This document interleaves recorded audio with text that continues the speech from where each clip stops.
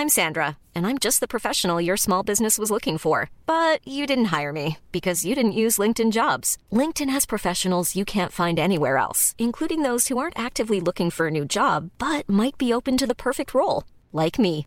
In a given month, over 70% of LinkedIn users don't visit other leading job sites. So if you're not looking on LinkedIn, you'll miss out on great candidates like Sandra. Start hiring professionals like a professional. Post your free job on linkedin.com/people today. Hey, it's Danny Pellegrino from Everything Iconic. Ready to upgrade your style game without blowing your budget? Check out Quince. They've got all the good stuff, shirts and polos, activewear, and fine leather goods, all at 50 to 80% less than other high-end brands. And the best part? They're all about safe, ethical, and responsible manufacturing. Get that luxury vibe without the luxury price tag. Hit up quince.com/upgrade for free shipping and 365-day returns on your next order. That's quince.com/upgrade. Wow. Nice. Yeah. What you're hearing are the sounds of people everywhere putting on Bombas socks, underwear, and T-shirts made from absurdly soft materials that feel like plush clouds. Yeah, that plush. And the best part? For every item you purchase, Bombas donates another to someone facing homelessness. Bombas. Big comfort for everyone. Go to bombas.com/ACAST and use code ACAST for 20% off your first purchase. That's bombas.com/ACAST. Code ACAST.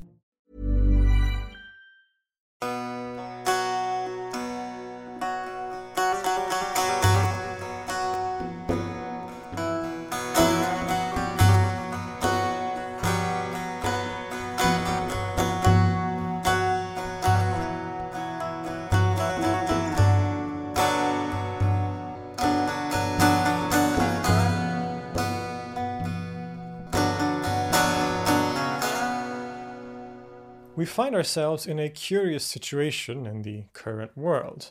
In some parts of the world, especially in secularized Europe, being religious is sometimes seen as something rather embarrassing, something irrational. Religion generally is seen as often being dangerous or opposed to modern ideals. But at the same time, people also love to call themselves spiritual. The term, I am spiritual but not religious, is a very common term in many of these contexts. The bulk of our skepticism towards religion is usually aimed at or towards Christianity. To the majority of people in Europe, for example, Christianity is the religion by which other religions are measured. Christianity is even the religion by which the very word religion and what it means is kind of based. It is the framework upon which we understand what religion is supposed to be. In that sense, Christianity often comes to represent something old and outdated, something irrational, silly beliefs in some man in the sky who watches over us. And by contrast, and by comparison, many of the religions from the East, so you say Hinduism or Buddhism and these kinds of religions, are viewed in a very different light in the Western world in Europe. This is partly the result of a very shallow understanding of the Christian tradition and a romanticizing of the more exotic religions like the Eastern traditions. Many of the theological critiques aimed at Christianity, like for example the idea that they believe in some man in the sky, is often more based on popular culture than it is on actual Christian theology. The intellectual tradition of Christian theology and mysticism is a broad, deep, and complex one, and a lot of it would probably be very intellectually stimulating to those who were willing to actually look a bit deeper rather than through very shallow pop culture infused misrepresentations. In fact, many of those ideas and philosophies that are so appealing to many people in the Eastern religions are usually very much present in the Abrahamic religions, including Christianity. In Christian mysticism, for example, we find many striking similarities with teachings from Buddhism, Advaita Vedanta, Sufism, and some forms of Taoism. And this is why I want to dedicate this video to one of the most fascinating thinkers, mystics, and philosophers in European and Christian history, the Dominican friar from Germany, the man from whom God hid nothing, Meister Eckhart. Eckhart von Hochheim is one of the most influential figures in Christian mysticism. one whose radical expressions of oneness with God and the ground of the soul garnered accusations of heresy, but also a list of devoted admirers and followers. Eckhart was born in Germany, near the city of Gotha, and around the year 1260. His earliest years are quite obscure, but we know that he probably entered the Dominican order in early adulthood and became a friar. In these monastic orders of Christianity, the difference between a friar and a monk is that a monk lives in a cloistered community that is isolated from the world, whereas a friar will take all the vows of celibacy and poverty while still living within society and doing things like teaching and preaching to the masses. And indeed, the first time Meister Eckhart appears in the historical record is in 1294, when he holds an Easter sermon in Paris as a junior professor. Only one instance that shows Meister Eckhart's very active and distinguished career as a teacher and preacher in different convents and in different universities. As a young Dominican, he would study theology and philosophy, perhaps under Albert the Great in Cologne. He seems to have been strongly influenced by Albert as well as Thomas Aquinas, both of whom were his older contemporaries. The Dominican order at this time was characterized by a strong scholasticism and thereby a big emphasis on philosophy as an important complement to revelation and theology more broadly. They were especially influenced by the Greek philosopher Aristotle and studied many of his works along with his Muslim and Arabic commentators like Ibn Rushd or Averroes. To the Dominicans, rational philosophy was an important part in understanding the Bible and its message properly, something that distinguished them from the other major order at the time, the Franciscans, who were often highly critical of using Aristotelian philosophy. At this time, this was in fact a huge debate in the larger Christian world. These two opposing sides, which are often represented by the Dominican order on the one hand and the Franciscan order on the other, often argued about the compatibility of philosophy and theology or revelation.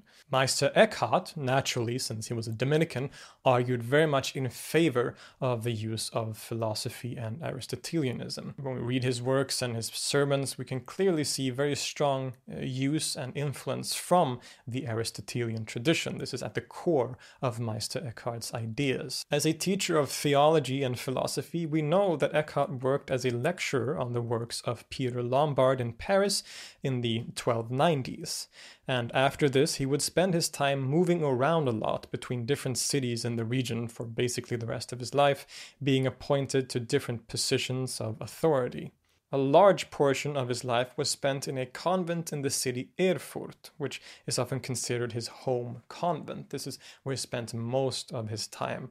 He would preach here to other monks and members of the Dominican order. He would write many of his commentaries on the Bible and so on. In the year 1302, Eckhart returned to Paris, being appointed the Regent Master, which is the highest teaching position in the entire order, which is a kind of professorship with a teaching commitment. Only a year later, and between the years 1303 to 1311, he served as provincial, that is, the Dominican authority over the entire province of Saxonia, which is eastern and northern Germany.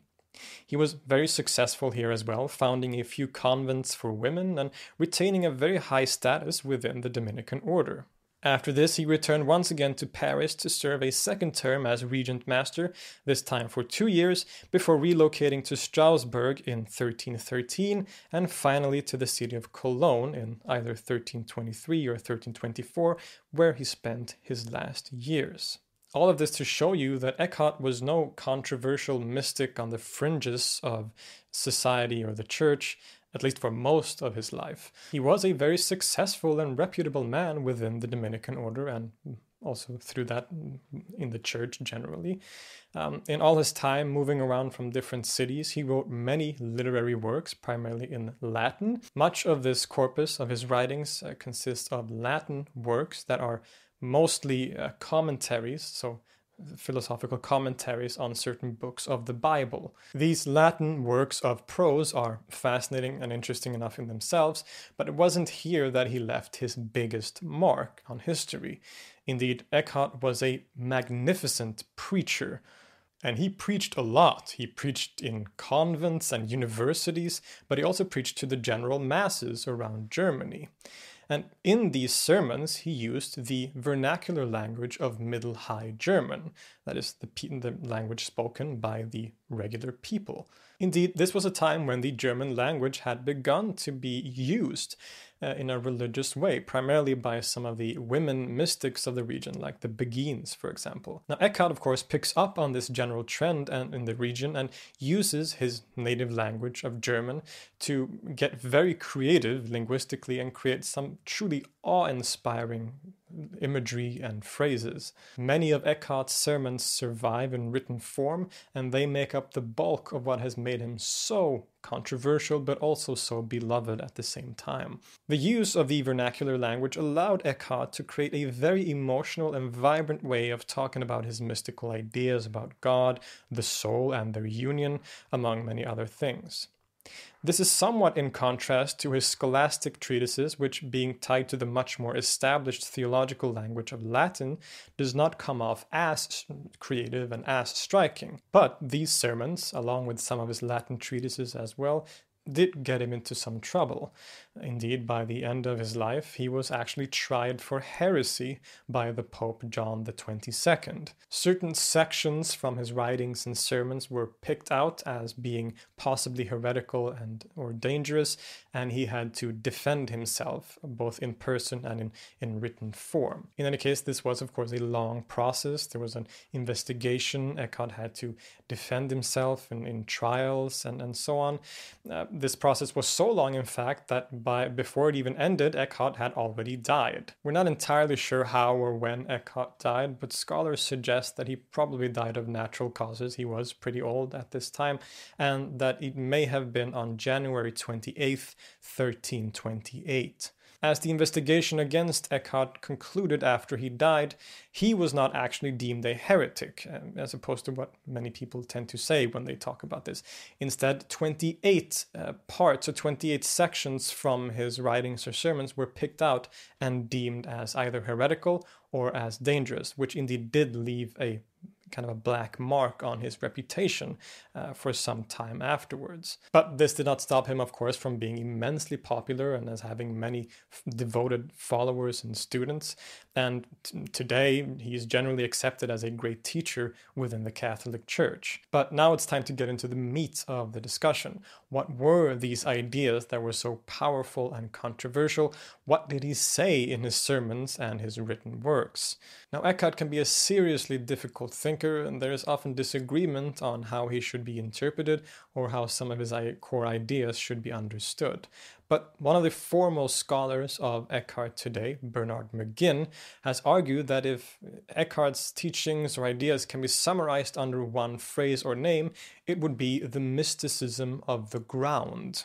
The ground is in fact one of the central themes in all of his sermons, and a concept which everything else revolves around.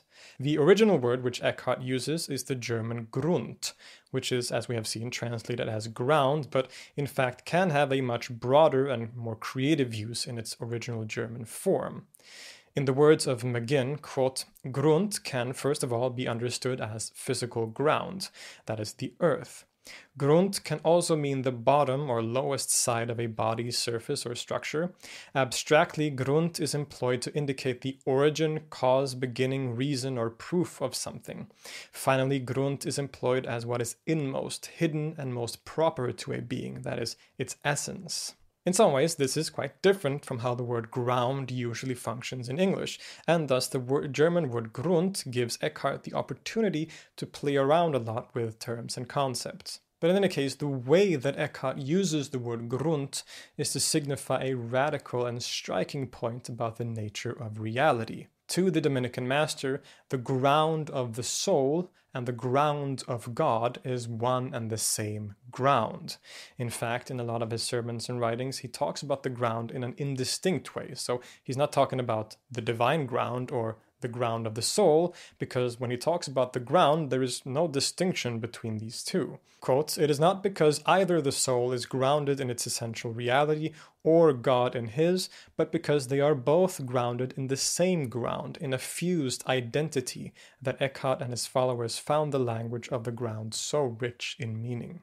The ground, or Grund, is a metaphor that describes the very zenith or center of reality or of the divine.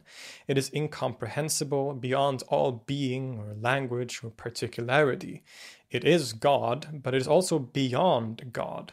What I mean by that is that it is beyond God as we commonly understand God. It is beyond the Trinity of the Christian theology or even the oneness of God itself. But it nonetheless is God in God's absolute and essential reality. The ground is utterly the silent and empty abyss, which in German is Abgrund, by the way. That is the true essence of the Godhead. It is the starting point of reality, from which everything, including divinity, emanates, and to which everything eventually flows back. And in the Grund, there is no distinction. The soul and God, everything, is absolutely indistinct from each other. They are fundamentally one. Eckhart himself puts it in very plain words, quote, "God's ground and the soul's ground is one ground." And, quote, "Here God's ground is my ground, and my ground is God's ground." And this sounds radical, of course, and to some it may appear to go against what is perceived as Christian orthodoxy, but Eckhart insisted that this is an essential feature of Christianity and the divine word. Quote, "Now know, all of our perfection and our holiness rests in this, that a person must penetrate and transcend everything created and temporal, and all being, and go into the ground that has no ground. We pray our dear Lord God that we may become one and indwelling." As this section suggests, the ultimate goal is to penetrate back into God, to detach from the world of particularities and individualism and return back to our source. And eventually, the further we reach, even God himself will unbecome, as, quote, "The mystic is not content to return to the God who acts, but effects a breaking through to the silent, unmoving Godhead." As we break through, we reach beyond the God as commonly perceived, beyond the Trinity, and enter into the silent, empty desert of the ground, the Grund, where God and human achieves indistinct identity in the simple one. But this indistinction and oneness is always there. It is not that the mystic becomes one with God, but realizes his already essential oneness. Of course, many Christian mystics and thinkers prior to Eckhart had also talked about uniting with God. But in most cases, this was referring to a kind of intimacy with God, or as being one with God in spirit, and not necessarily a complete identity between the two. But this indeed seems to be what Eckhart is indicating. The closest we find to Eckhart's expressions is in the Christian mystic women of the 13th and 14th centuries, and especially with the Begin movement. In the writings of some of these Begins, like Mechthild of Magdeburg or Hadewig, we find similar expressions of oneness with God, and especially in the French mystic Marguerite Porete, who had been burnt at the stake for heresy in 1310, so right around the time that Eckhart would hang around in Paris as well.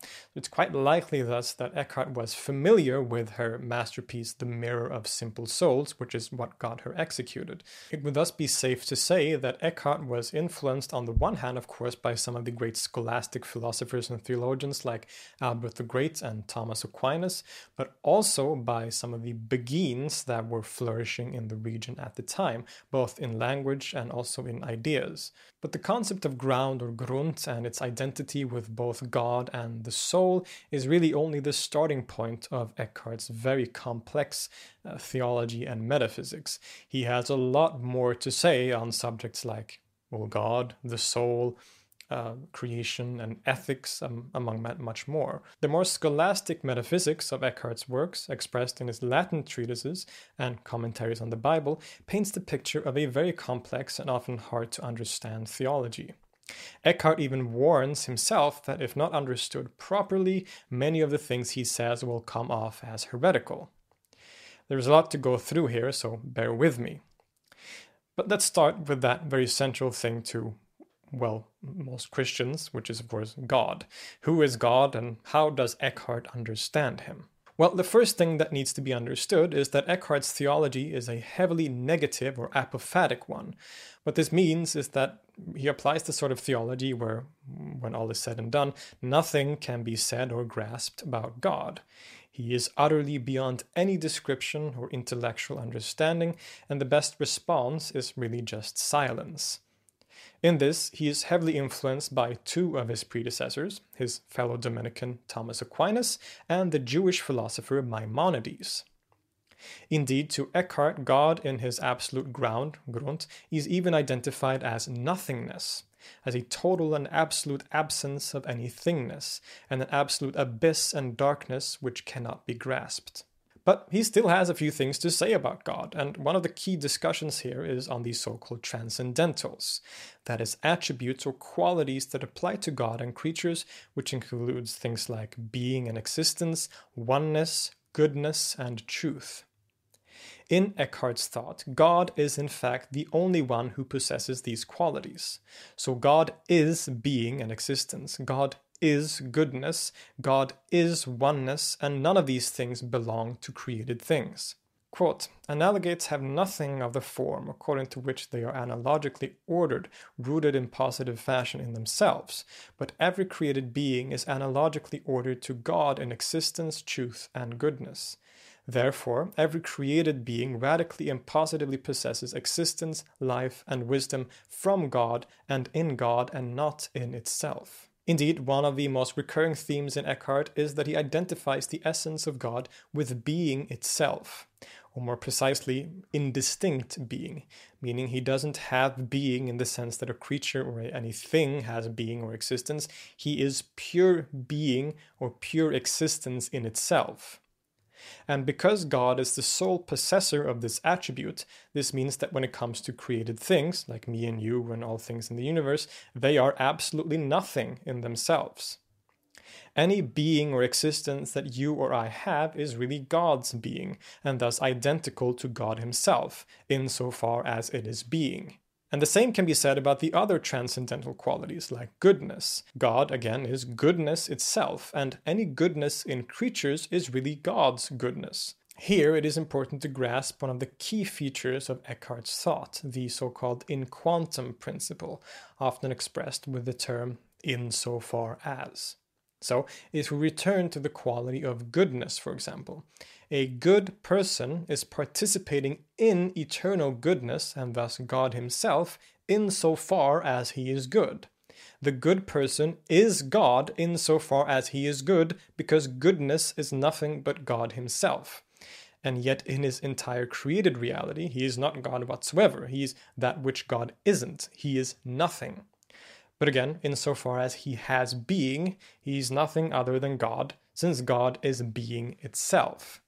So again, we can look at the world and creation itself as utter nothingness. It has no being, it has no goodness. All these qualities only belong to God, and creation and the things in the world are really just emptiness. They're nothing, they're nothingness entirely. But in some way at the same time, they share in these qualities, or they don't share in the qualities, but it is God's qualities that are sort of experienced through this nothingness of the created things. Quote, "If my life is God's being, then God's existence must be my existence, and God's isness is my isness, neither less nor more." And this paradox is something that you'll have to get used to. It is in fact one of Eckhart's favorite ways of talking about God. Since nothing can truly be said about God, the purpose of Eckhart's weird expressions and paradoxes is not to actually describe God in any real way, but instead to, in Bernard McGinn's words, quote, "frame the appropriate paradoxes that would serve to highlight the inherent limitations of our minds and to mark off in some way the boundaries of the unknown territory where God dwells." In one sense, and very importantly, God is absolutely and utterly transcendent of the world and creation. This is not a pantheism in the common sense of that word. God is utterly distinct and different from all created things because he is being itself and they are nothingness. But at the same time, God is all things, and there's nothing which is not God. God is the existence of all things in an absolute sense, but not in the way that he sort of dwells within them or in their created nature. He's not incarnated in all things. And Eckhart talks about this paradox in a very unique and clever dialectical language by affirming that it is God's distinction that is his very indistinction.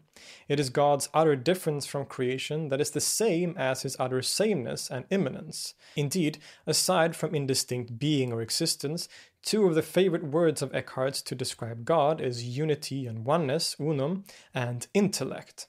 He shows his clear debt to Aristotelian philosophy by essentially conceiving of God as pure intellect, pure thinking, awareness, and knowledge. In some spots, he even places this aspect of God as being above being itself. Quote, "It does not now seem to me that God understands because he exists, but rather that he exists because he understands."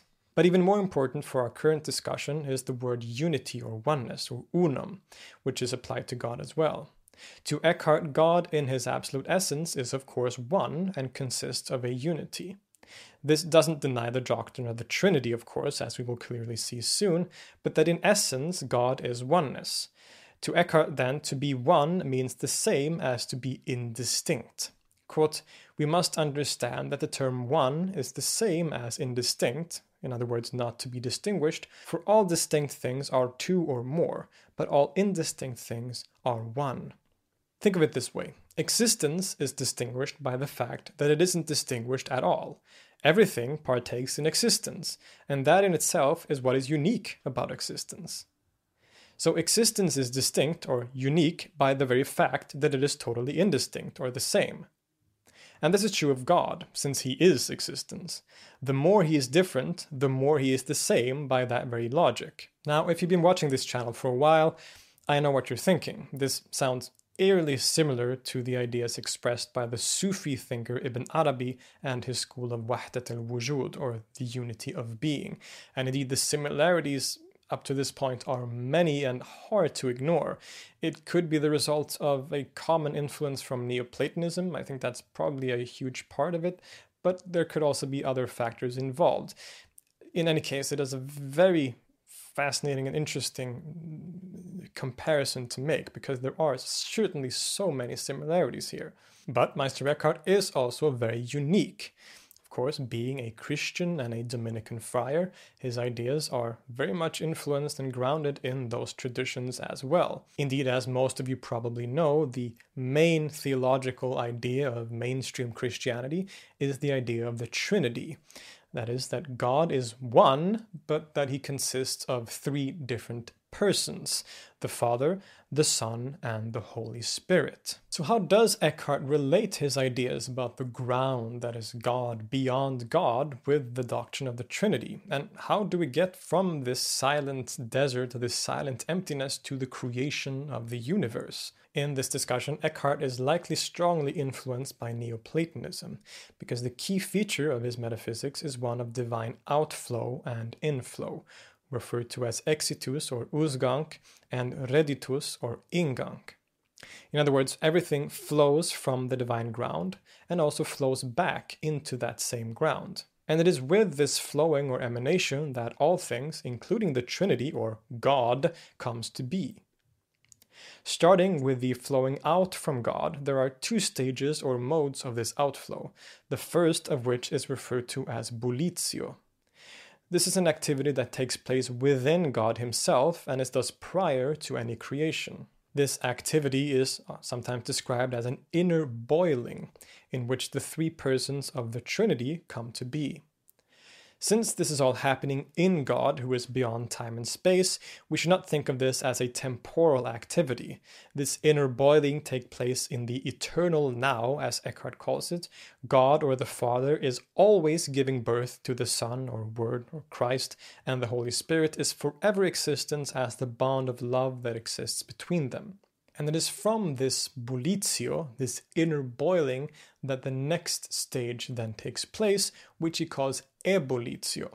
So if bullitio is the inner boiling within God itself, or God himself, ebullitio is when God boils over. It's like we lift the pan, or the lid off the pan, and God boils over into creation. Thus, to Eckhart, the universe is created through the outflow and overboiling of God himself. This also means that creation itself contains elements or traces of this inner boiling and thus also of the Trinity. Indeed, Eckhart sees creatures and the things in the world as signs that point to God, not just in the sense that their being is his being or that their goodness is his goodness. This is also true, but also in the sense that everything in the world in their created form seems to also contain traces of the divine inner activity, of the divine Trinity and of the divine inner boiling. The sort of inner activity and principles of the Trinity to Eckhart is actually the very foundation of the order of the world and of the universe. But just as everything flows from God, all things are simultaneously called to return back to him. This is the central theme for Eckhart as a spiritual guide. It is here that he explores how the individual human being can transcend the limits of created being and travel back on the path to indistinct unity with God, which is, after all, the goal of all existence. It is also here that the Christology and the figure of Christ as the Son and Word of God shines through in his writings the most and makes sure that there is no confusion about Eckhart's identity as a Christian. There are two main themes that recur in Eckhart's discussions about the return to God. One is the birth of the Word in the soul, and the second is the breaking through into the divine ground. When we talk about the Word in Christian theology, this is referring to the Logos, as mentioned in the first lines of the Gospel of John. In the beginning was the Word, and the Word was with God, and the Word was God. Or more specifically, it is referring to the person of the Son in the Trinity, and thus also it is referring to Christ. The Word or Son is in a way identical to God, but in a mode of its own. The Word can be thought of as God's own knowledge or thoughts about himself. The Word is the principle from which everything in the universe is created and which is completely incarnated in the living person of Jesus Christ. Now, for Eckhart, one of the highest features of the mystical experience, or rather mystical awareness, is what he calls the birth of the Word or Son in the soul. As we have said, the birth of the Son in God is always taking place outside time and space in the eternal present. And secondly, if you remember that central idea of Eckhart's that the ground of the soul and the ground of God is one and the same ground, this must necessarily mean that the Word is being born in the ground of the soul at all times as well. But we don't realize this, of course, being caught up with our lives and the world of multiplicity. So what we want to do is turn back to God, to that dark abyss in our soul, and realize that birth of the Word. But how is this done?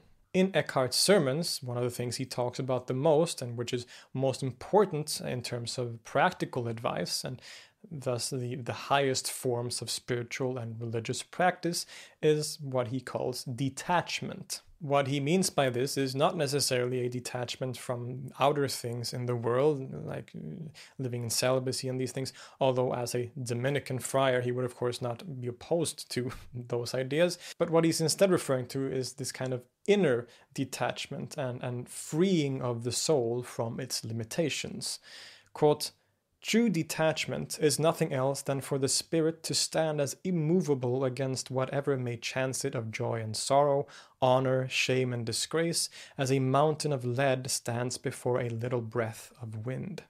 This is a cutting off of all attachments to the world, including the ego self and its works. In a sense, it is to annihilate ourselves until there is nothing at all remaining. To Eckhart, detachment means to empty ourselves of created things and return to the silent desert of the soul, which is endless. And it is only in this absolute abyss, or Abgrund, and emptiness of the soul that God shows himself. Quote, "You must know that to be empty of all created things is to be full of God, and to be full of created things is to be empty of God." By detaching, we increasingly become aware of God's indistinction to all things and the unity of our ground. We reach a knowledge that is really a non-knowledge. In other words, according to Eckhart, through unknowing, true knowledge, or rather awareness, is achieved. The soul must be completely empty in order to be filled by God himself, just like the eye can only see color because it has no color of its own. Eckhart indeed considers God to be nothing. Not in the sense that he doesn't exist, of course, but that he literally is no thing, and that his essence is a complete and utter incomprehensible abyss or nothingness. But, as we have seen, it is this nothing that is at the same time all things. Our created nature, by contrast, is absolutely nothing in itself at all, since all attribution of qualities belong to God ultimately. So when we are detaching from everything created, we are really detaching from nothing, from nothingness and returning to the other emptiness that is absolute fullness. More juicy paradoxes here, of course. Quote, Eckhart's mystical way will be an invitation to the soul to give up the nothingness of its created self in order to become the divine nothing that is also all things. And it is when we reach this state of complete detachment and emptiness of the soul that God can then fill us.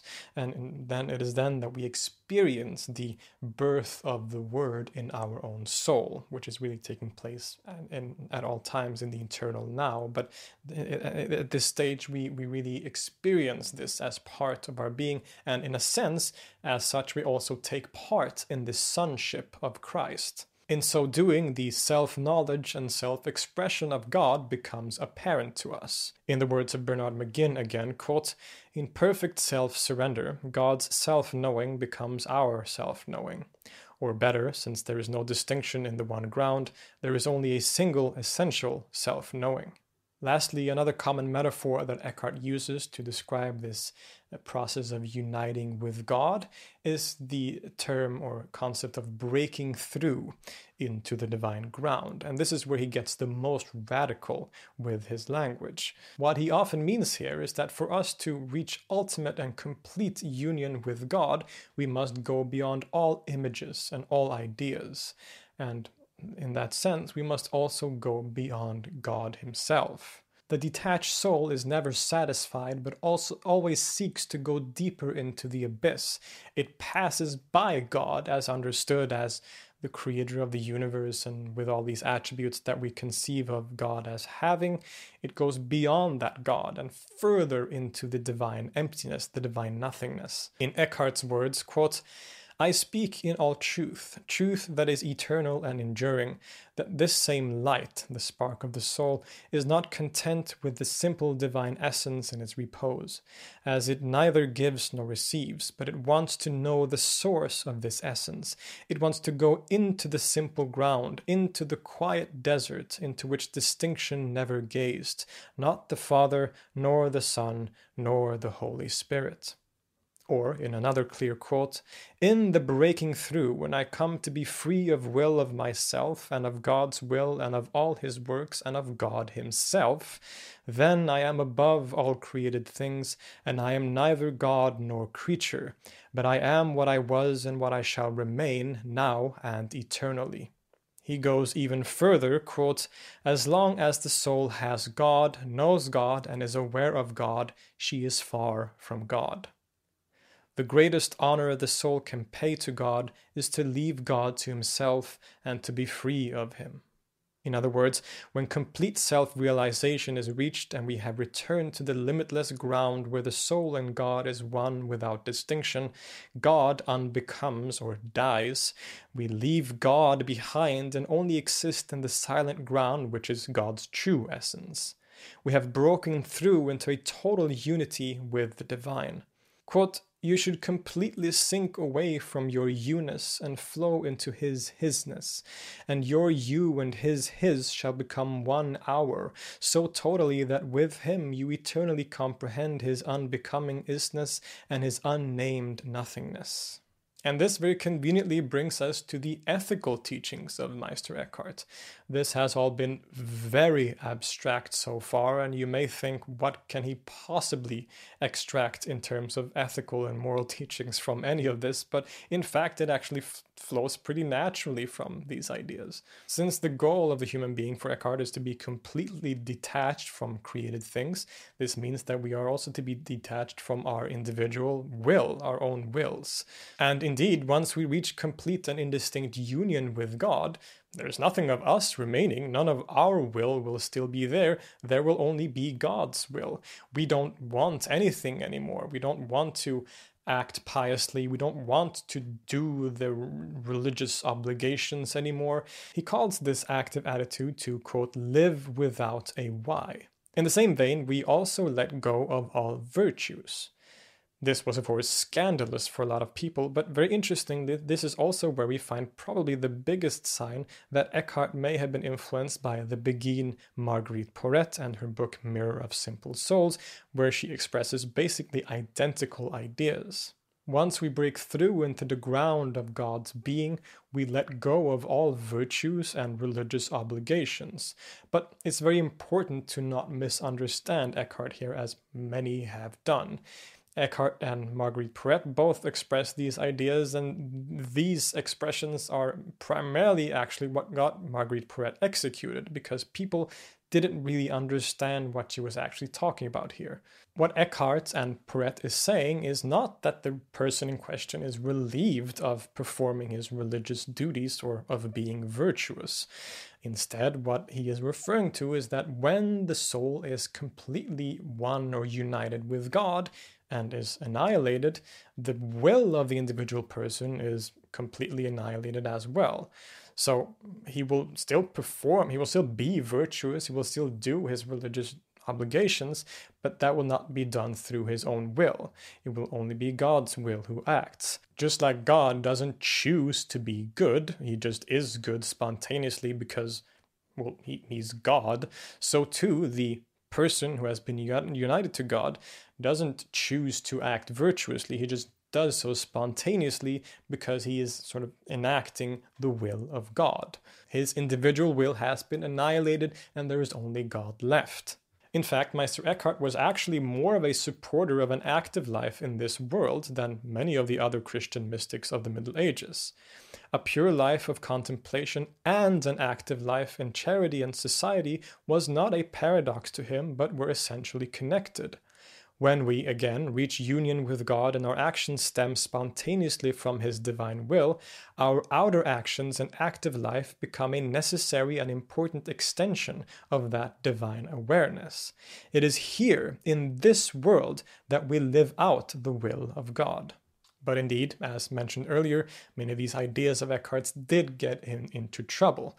Now, make no mistake, Eckhart was a successful, very well-respected man for the majority of his life, but as we discussed in the beginning of the video, he was indeed tried for heresy by the end of his life, and after he had died, some of his writings, selections from his writings, were condemned as being either heretical or very dangerous. And this would tarnish his reputation to a degree, of course, but still Eckhart would go on to be a very respected and influential figure nonetheless. Some of his immediate students, like Henry Suso and Johannes Tauler, would become very prominent writers and preachers themselves, and his influence can be felt generally in the Catholic Church. There have been times in history when his fame has diminished, of course, but today, especially in the last century or so, he has very much been revived and is often considered a great teacher, both in the church but also outside of Christianity. Of course, many of the new religious movements of today often look at him fondly and compare his ideas to those of other traditions like Buddhism,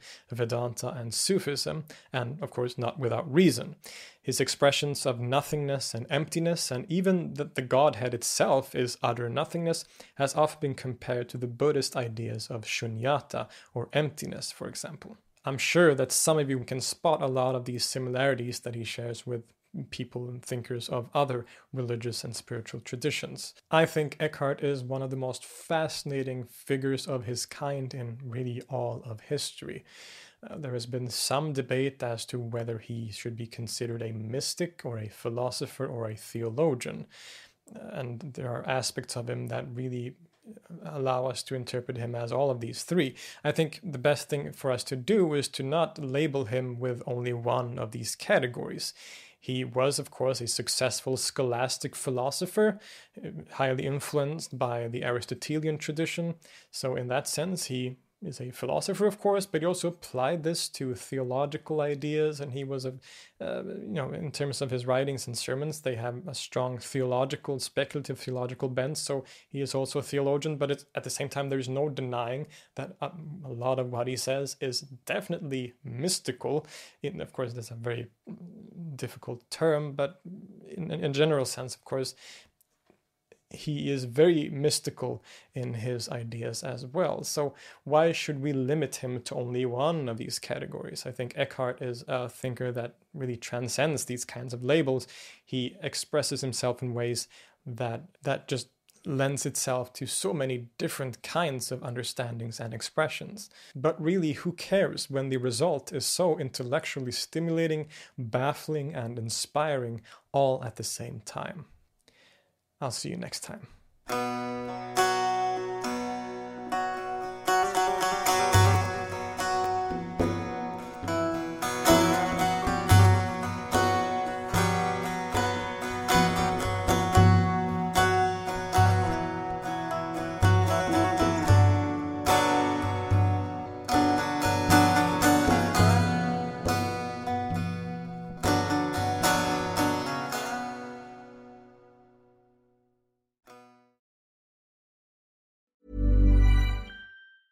Want to get a chiseled look in the jawline? Sculpt and shape your jawline with added volume from Juvederm Volux XC. Juvederm Volux XC is an injectable gel specifically designed to be robust enough to improve moderate to severe loss of jawline definition. And it is the first and only hyaluronic acid filler approved for the jawline. Add volume to your jawline for a chiseled look with Juvederm Volux XC. For important safety information and to find a licensed specialist, visit Juvederm.com. That's Juvederm.com.